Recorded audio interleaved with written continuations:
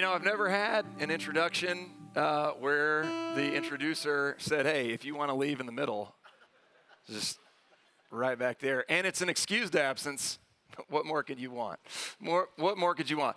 As Chase said, my name is Jordan Strebeck. I'm one of the non-staff elders here at Redeemer, and part of that gig is that we pinch hit sometimes for Jason in the pulpit. So excited to be doing that with you guys this morning, and also getting to kick off our summer series, which we're marketing geniuses. So we're calling it Christianity 101, snappy, to the point.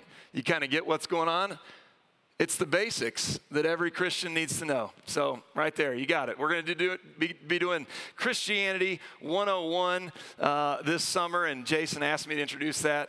Ben's getting an early start. He's like, all right, I'm out of here. I got 101. I did that. I'm out of here. I'm going to the next steps class. This is the rookie deal. So a couple reasons we want to do this. First of all, we just want to make sure that we never gloss over the basics, the core foundations of our faith. We want to make sure that we emphasize those things so often that they become kind of ingrained in our DNA. I remember listening to an interview one time. A basketball coach, was talking about he worked as a volunteer coach a Kobe Bryant basketball camp back when Kobe was the undisputed best player in the world. So I'm not going to get into who's the GOAT and all that. And it's MJ, but whatever. But Kobe Bryant had this basketball camp, and the guy said, I finally got up the courage to ask Kobe. I said, hey, would you mind this week if I came and watched you work out? And Kobe told the guy, he said, sure, I'm working out in the back gym at 4 o'clock. Tomorrow. And the guy was like, I'm looking at my schedule, and I'm pretty sure the camp starts at 3:30. This is going to be pretty weird. And then he asked Kobe's assistant, he's like, no, it's 4 a.m. He's like, okay, all right. This is going to be, he's like, but hey, I'm going to go. You get the opportunity, you got to go. So he goes, he shows up at the gym early. Kobe's already there at 3:30. He's already worked up a sweat. He's getting up shots. The workout starts at 4. And the guy said, I was shocked at how much time Kobe Bryant spent doing basic dribbling, footwork, and shooting drills that I would do with junior high kids. And I mean, he spent a ton of time on this. He said, I was so surprised. I don't know what I expected, but I was so surprised. And here's the best basketball player in the world, and this is what he's doing. And he said later that afternoon, he had the opportunity to he cornered him, and he asked him some questions about his workout, and he said, man, I am just kind of surprised by how much time you spent doing what I would call kind of like rudimentary, basic drills. I mean, you're the best player in the world. Why do you do that? And he said, Kobe Bryant looked at him and he said, why do you think I'm the best player in the world? And I love that because we can take something from that just because something is basic doesn't mean it's not important. In fact, it's right there in the word. It's a base. It's a foundation upon which something is built. And just because something is foundational doesn't mean that it's easy. A lot of these things that we're going to cover, they might seem simple, but they're definitely not easy in terms of applying them in our lives. So I would encourage you not to just gloss over this and be like, oh, okay, I'm going to kind of check out and put it on cruise control because I got it, because you probably don't got it. So don't check out. That's one. We want to make sure we don't neglect the basics, the fundamentals of our faith. 2, we never want to assume that everyone here knows all this stuff. I think sometimes in the church, we make the mistake of assuming that everybody's, spent 1,000 Sundays in Sunday school and everything else.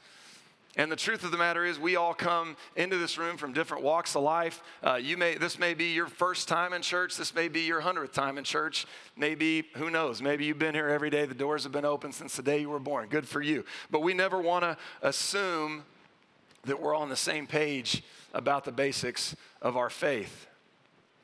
There are some things that it is okay to assume. You can assume death, taxes, that if you're a Cowboys fan, you're going to be disappointed at the end of the year, that if there's road construction in Midland, it's going to take longer than they say it's going to take. that if you live somewhere, you're probably going to complain about the road construction there as though road construction doesn't happen anywhere else and take twice as long as they say it's going to take. All these things are safe to assume. There are some things you don't want to assume. I'm not going to go into what those are in this sermon. Brian Regan has some really great stand-up about what is not safe to assume. But we never want to assume that everyone's on the same page. And then lastly, we just want this to be a series where you can feel comfortable inviting people in with a very low barrier to entry. We're not going to be covering, some really arcane, like diving deep into some, eschatology or Christology or theology or a bunch of words that end in ology. Like, this is going to be something that is approachable for folks who maybe aren't comfortable in a church setting or haven't been around church much at all.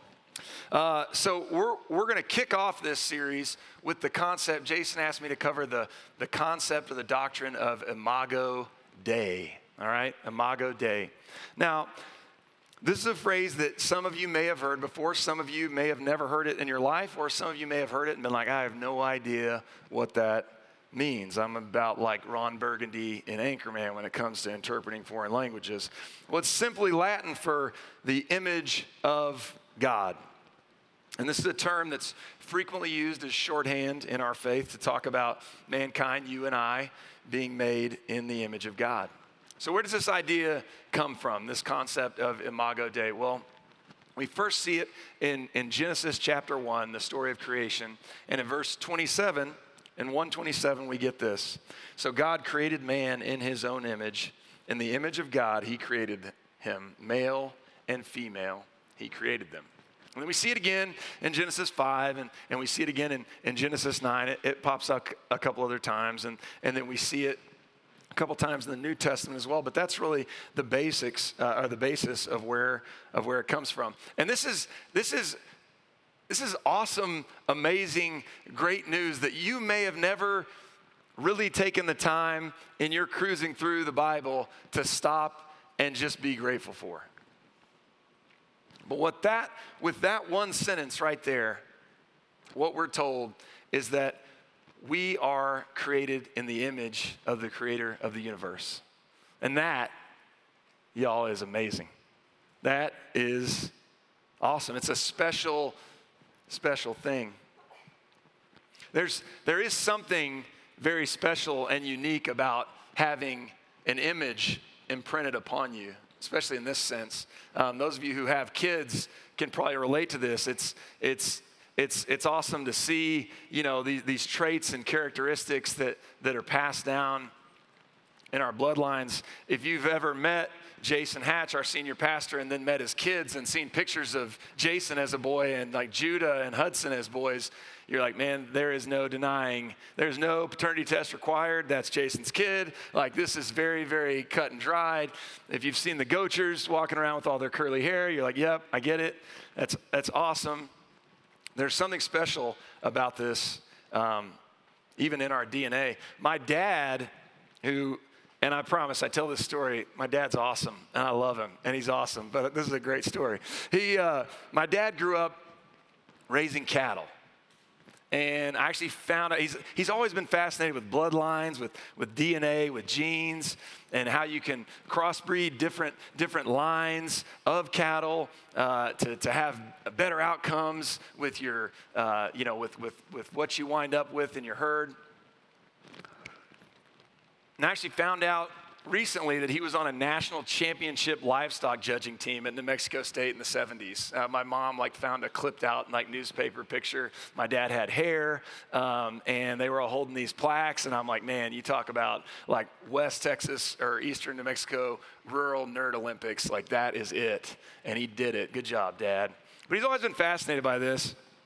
And when I was in college, some of y'all know the story of how I met my wife, but I met her at a prayer meeting at Southcrest University Ministry, which eventually wound up becoming Redeemer Lubbock.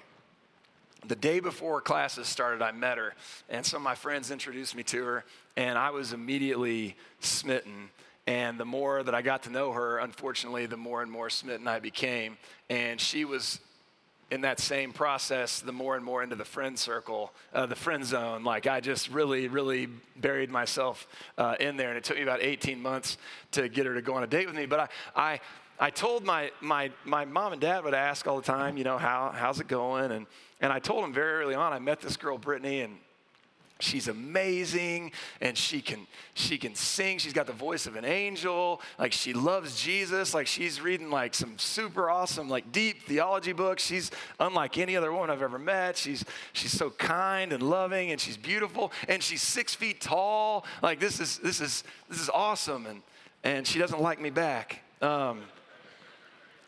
And so my dad, from time to time, he'd be like, how's Brittany doing? I'm like, good. She's still saying she just likes me as a friend. He's like, she still sings? I say, yeah. She's still tall? He's like, yeah. Okay, all right, you know. And, but I came up with this genius scheme. I was like, our band, when we would play, I would find excuses to ask Brittany to sing with us. I'd be, oh, we really need a female vocalist because we're going to do a duet. I don't know what duet yet, but we're going to do some duets. We need you. Would you come sing with us? And one time my parents were in town when we were playing a show in Lubbock, and my parents came to the show. And after the show, a bunch of us were standing around talking, and Brittany came up to say bye or something. And I was like, oh, Mom, Dad, this is Brittany. And my dad goes, the Brittany? And I was like, yes, Dad. I don't know what you're talking about. And but Brittany, you know, she knew. She kind of turned a little red, and he goes, boy, right in front of her, he goes, boy, you weren't wrong. I mean, she does sing like an angel.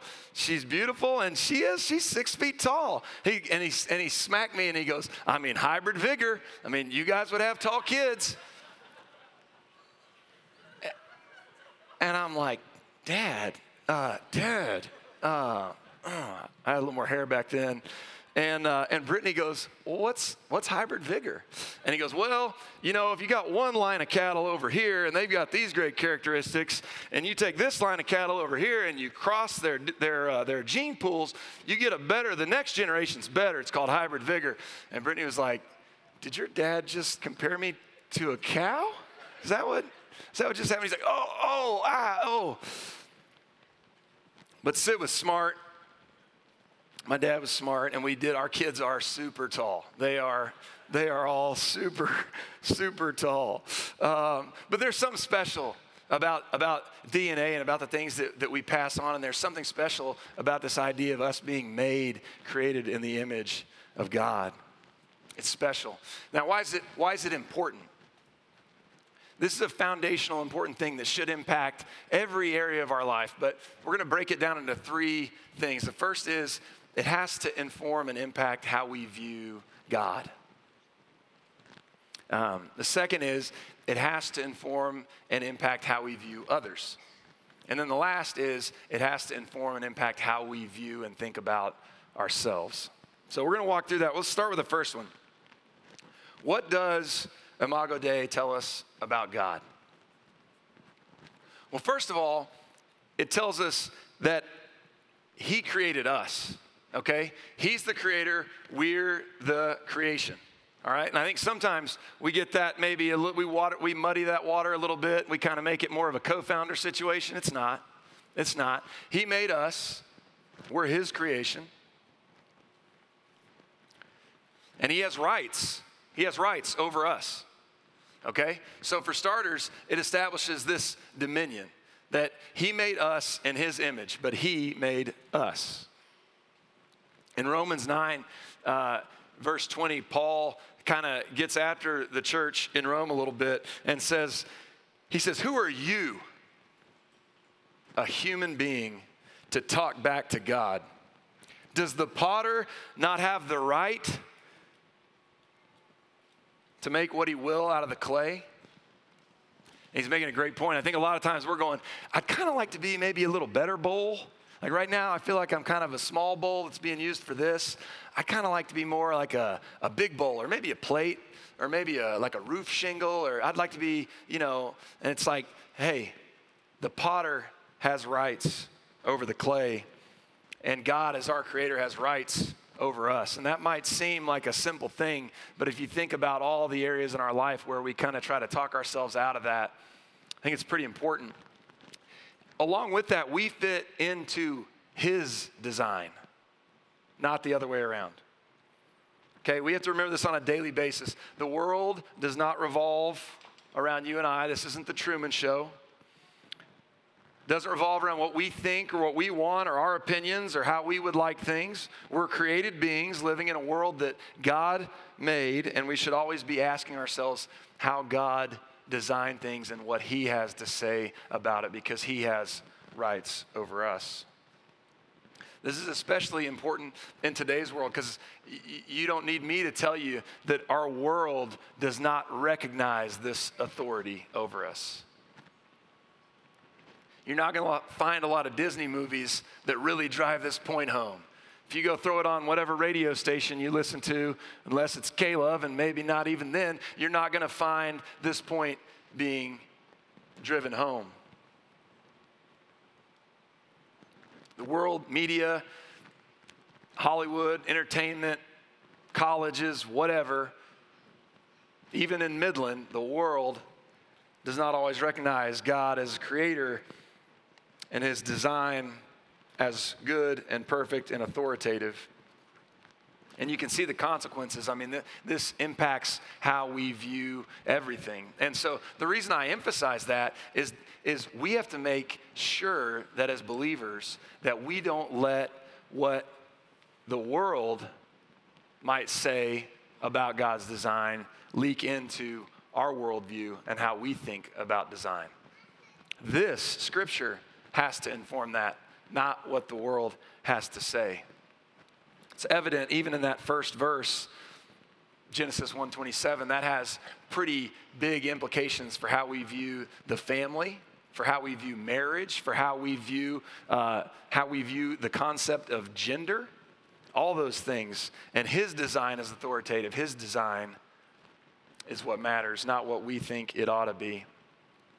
Now, his design is perfect, but we do have to recognize the impact of sin on his design. Because though you and I are created in the image of God, we are not the perfect fulfillment or embodiment of that image. Does that make sense? And you and I have both been hurt and harmed at different times by other image bearers of God. And so I think we do have to recognize that. We do know, though, from Scripture that the fall, that the introduction of sin did not do away with this concept of Imago Dei, because we see it in Genesis 9. God talks about what happens if an image bearer kills another image bearer because they are image bearers, and that's post-fall. John Piper, I think, would say it. I'm going to summarize this, but John Piper, I think, would say it in a manner something like this. And John Piper is a pastor and theologian that has been impactful on many of us. But he would say something like this: that sin and the introduction of sin have defaced God's perfect design. They've corrupted it, but it is only defaced, and it's not destroyed. And the good news about something being defaced, you think about graffiti, or you think about somebody, egging a house or doing something to deface something. The good news is that it can be repaired, it can be redeemed. And so it is with God and his perfect design. But we do have to be cognizant of the fact that sin has snuck in and defaced and corrupted that perfect design. What else does Imago Dei tell us about God? It also tells us about the goodness of God. I love that Jonathan and Melody sang that song immediately before this, because it does tell us something about the goodness of God. He made us lovingly in his image as a good and loving Father. I love that. This isn't some dispassionate, far-off creator that's doing like a science experiment down here. He imprinted his image upon us, and I think that tells us something about the goodness of God. And then lastly, I think it tells us he wants his name, he wants his glory known throughout the earth.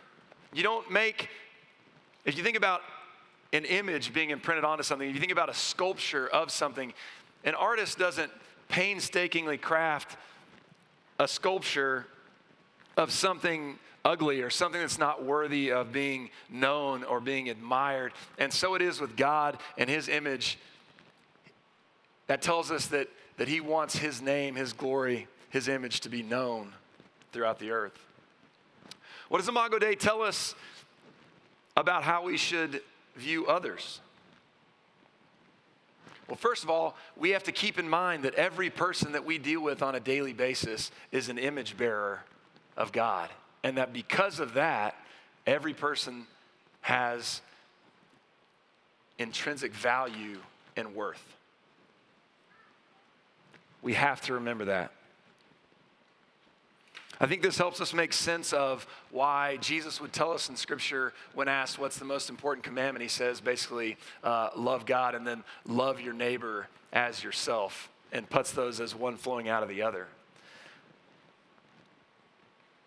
I think God the Father wants us as fellow image bearers of his to love one another. Those of you who have multiple kids know that it's one thing if your son or daughter has a friend over and they get into a little bit of a scrum. Usually where I find myself in that scenario is disciplining my kid and going, hey, listen, like, you know, this is a guest in our house. Like, you need to think about how you deal with your friend. But boy, I tell you what, you want to really see my blood pressure like go through the roof, let my kids fight with each other. When my kids fight with each other, I'm like, do you not get this? That is your sister. That is your sister. Like, do you not understand? That's your brother. How do you not get this? We just drove to Florida last week in a nice 16-hour car ride in the car together. The number of times where I almost went rage monster from Dude Perfect on my kids and disqualified myself from eldership was like, it was a decently long list. But there's something uniquely offensive about my kids treating each other poorly. I'm like, y'all are both my sons. Stop treating each other like that. You're brothers. I think so it is with God and his creation. We are all image bearers, and it's important to him that we love one another. I think we have to always keep in mind that every single person on this planet is an image bearer of God and has worth. I heard Tim Tebow tell a story one time. Someone asked him, they said, how did you get into kind of all the things that your foundation works on? Like, how did this start? And for those of you who might not be familiar with who Tim Tebow is, he was a very successful quarterback. And in high school, he was this, 5-star, everybody wanted him quarterback. But his parents had been missionaries in the Philippines. And they would regularly go back to the Philippines and do mission work there. And Tim tells the story of they were in this village and some kids brought their friend up to meet him. And the kid had been born with his feet on backwards. And because of that, his village had declared that he was useless. He had no value, and he was cast out of the village. And so he literally lived like a beggar on the edge of the village. He wasn't allowed in their society. And he talks about meeting this kid, and the kid's friends were telling him, like, well, he's an outcast, and here's why, and all. And they were just saying it so matter-of-factly. They weren't saying, isn't this wrong? Can you help him? And Tim talks, he says that he felt the strongest conviction he's ever felt in his life in that moment, looking at that kid. He said he felt like God was telling him, he might not matter to them, and he might not matter to anybody else, but he matters to me, and he better matter to you. And I love that story. And because of that conviction that this child mattered to God and he better matter to him, now I don't even know how many clinics they've set up throughout the Philippines and Africa where they do basic surgeries for kids with things that are very correctable, like their feet being born with their feet on backwards and things like that. But that all stemmed from him having this realization This kid couldn't do anything to help him. There was no value that he had to him in the world's terms. But in that moment, he finally understood what it meant for somebody to be an image bearer of God and have intrinsic value because of that one thing. And I think if we believe that, I think if we understand that, it changes how we interact with everything in our world.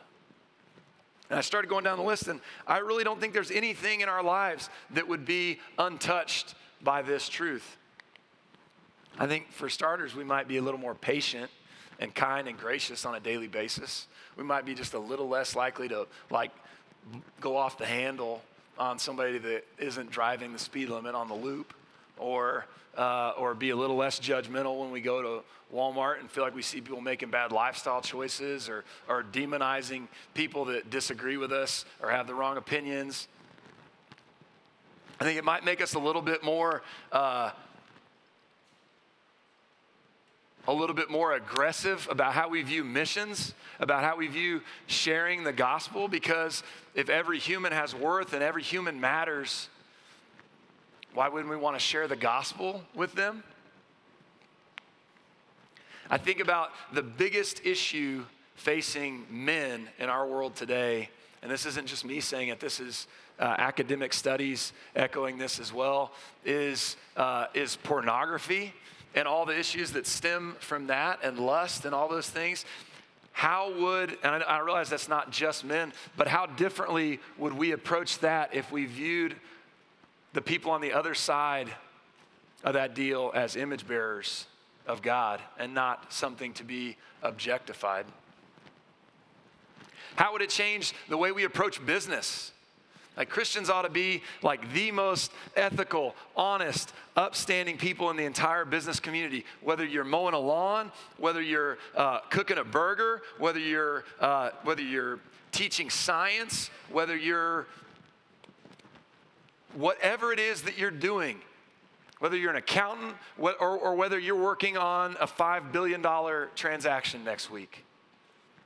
Irrespective of what it is that we do, what would it change if we looked at everybody in a 360-degree angle of what our work touches as an image bearer of God? Would it change maybe how we look at social media?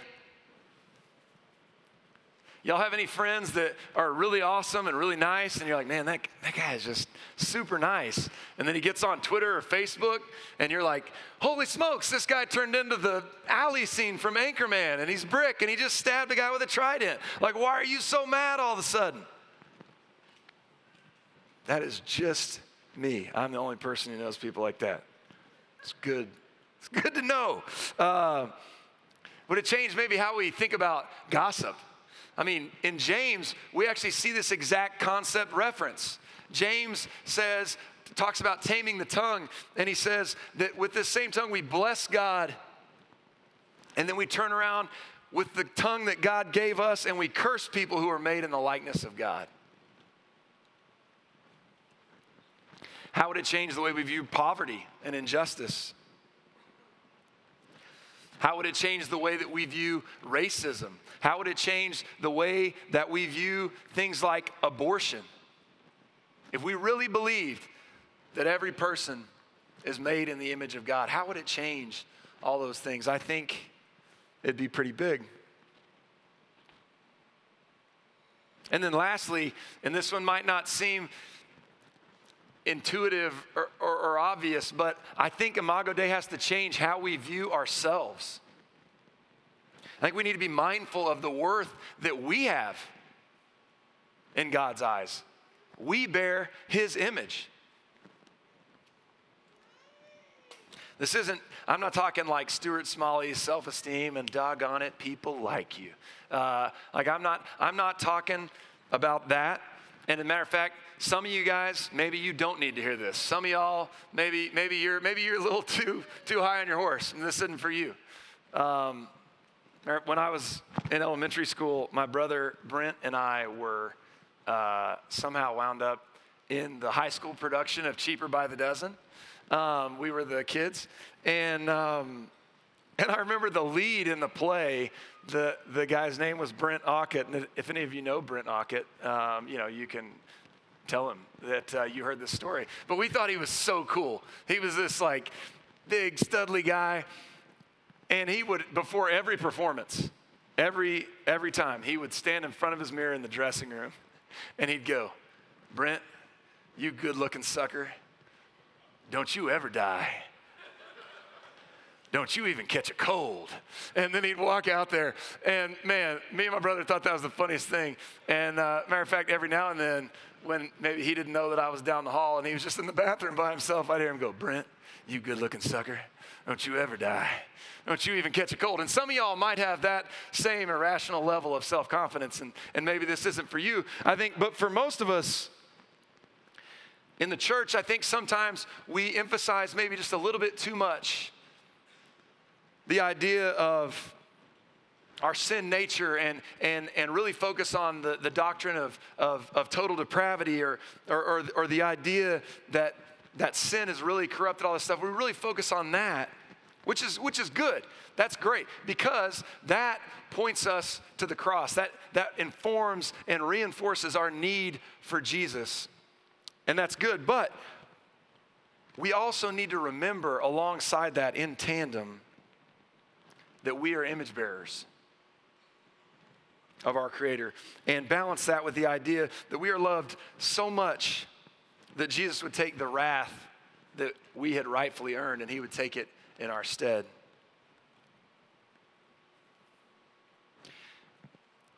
In thinking about this and thinking about Imago Dei, don't forget, never ever forget that you were created in the image of God. It wasn't a fluke. It wasn't an accident. You were created in the image of God. Now again, we don't want this to make us arrogant, okay? We're not trying to go to that side of the spectrum as though this was something that we had done to deserve. In fact, this should breed just the opposite. This should give us a humble confidence. The humble, joyous confidence that comes with being chosen and belonging despite having done nothing to deserve it. Not because of anything good we have done, but because of the good that he has done. What would change in our lives if we really believed that? If we really believed that we had worth as image bearers created in his image? What would that change about the way that we pursue wealth? Or about the way that we pursue love or acceptance or belonging? If we really had that humble confidence in where our worth and our value and our identity truly originated. Because let me just tell you, Redeemer, you could spend every minute from now until the day that Jesus comes back trying to understand and plumb the depths of God's love for you, and I can tell you, you'd never even get close to the bottom.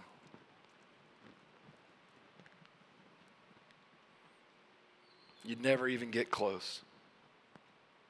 And even if you feel like you've blown it, or even if you feel like you don't deserve it, guess what? I'm right there with you. And guess what? We're not wrong.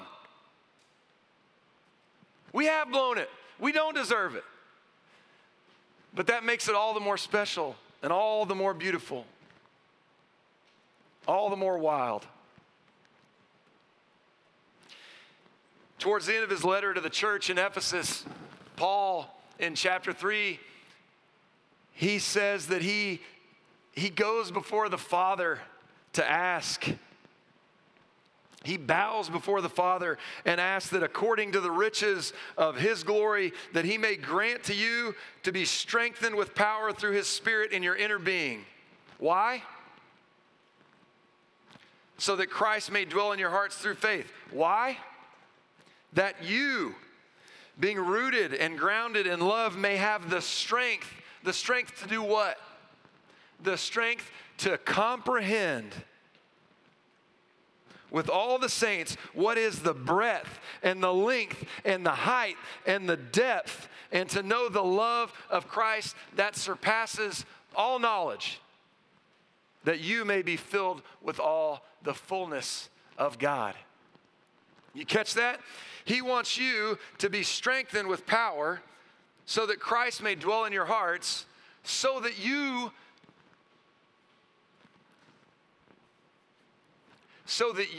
could have the strength to comprehend the depth, the breadth, the width, the height, and the love of Christ that surpasses all knowledge, that you may be filled with the fullness of God. This is not some minor task to understand the love of God, but I love that us being image bearers of His helps give us an idea of what that might be. So as we close today and as the band comes up, I want us to dwell on a couple of things. If we believe this, if we really believe this, Redeemer, and we really understood this truth, that we serve a good and mighty Creator who imprints His image onto every man, woman, and child, what will change in our lives? What will change in your life? And lastly, how amazing is it that we serve and worship a God who is gracious enough to form us in His image?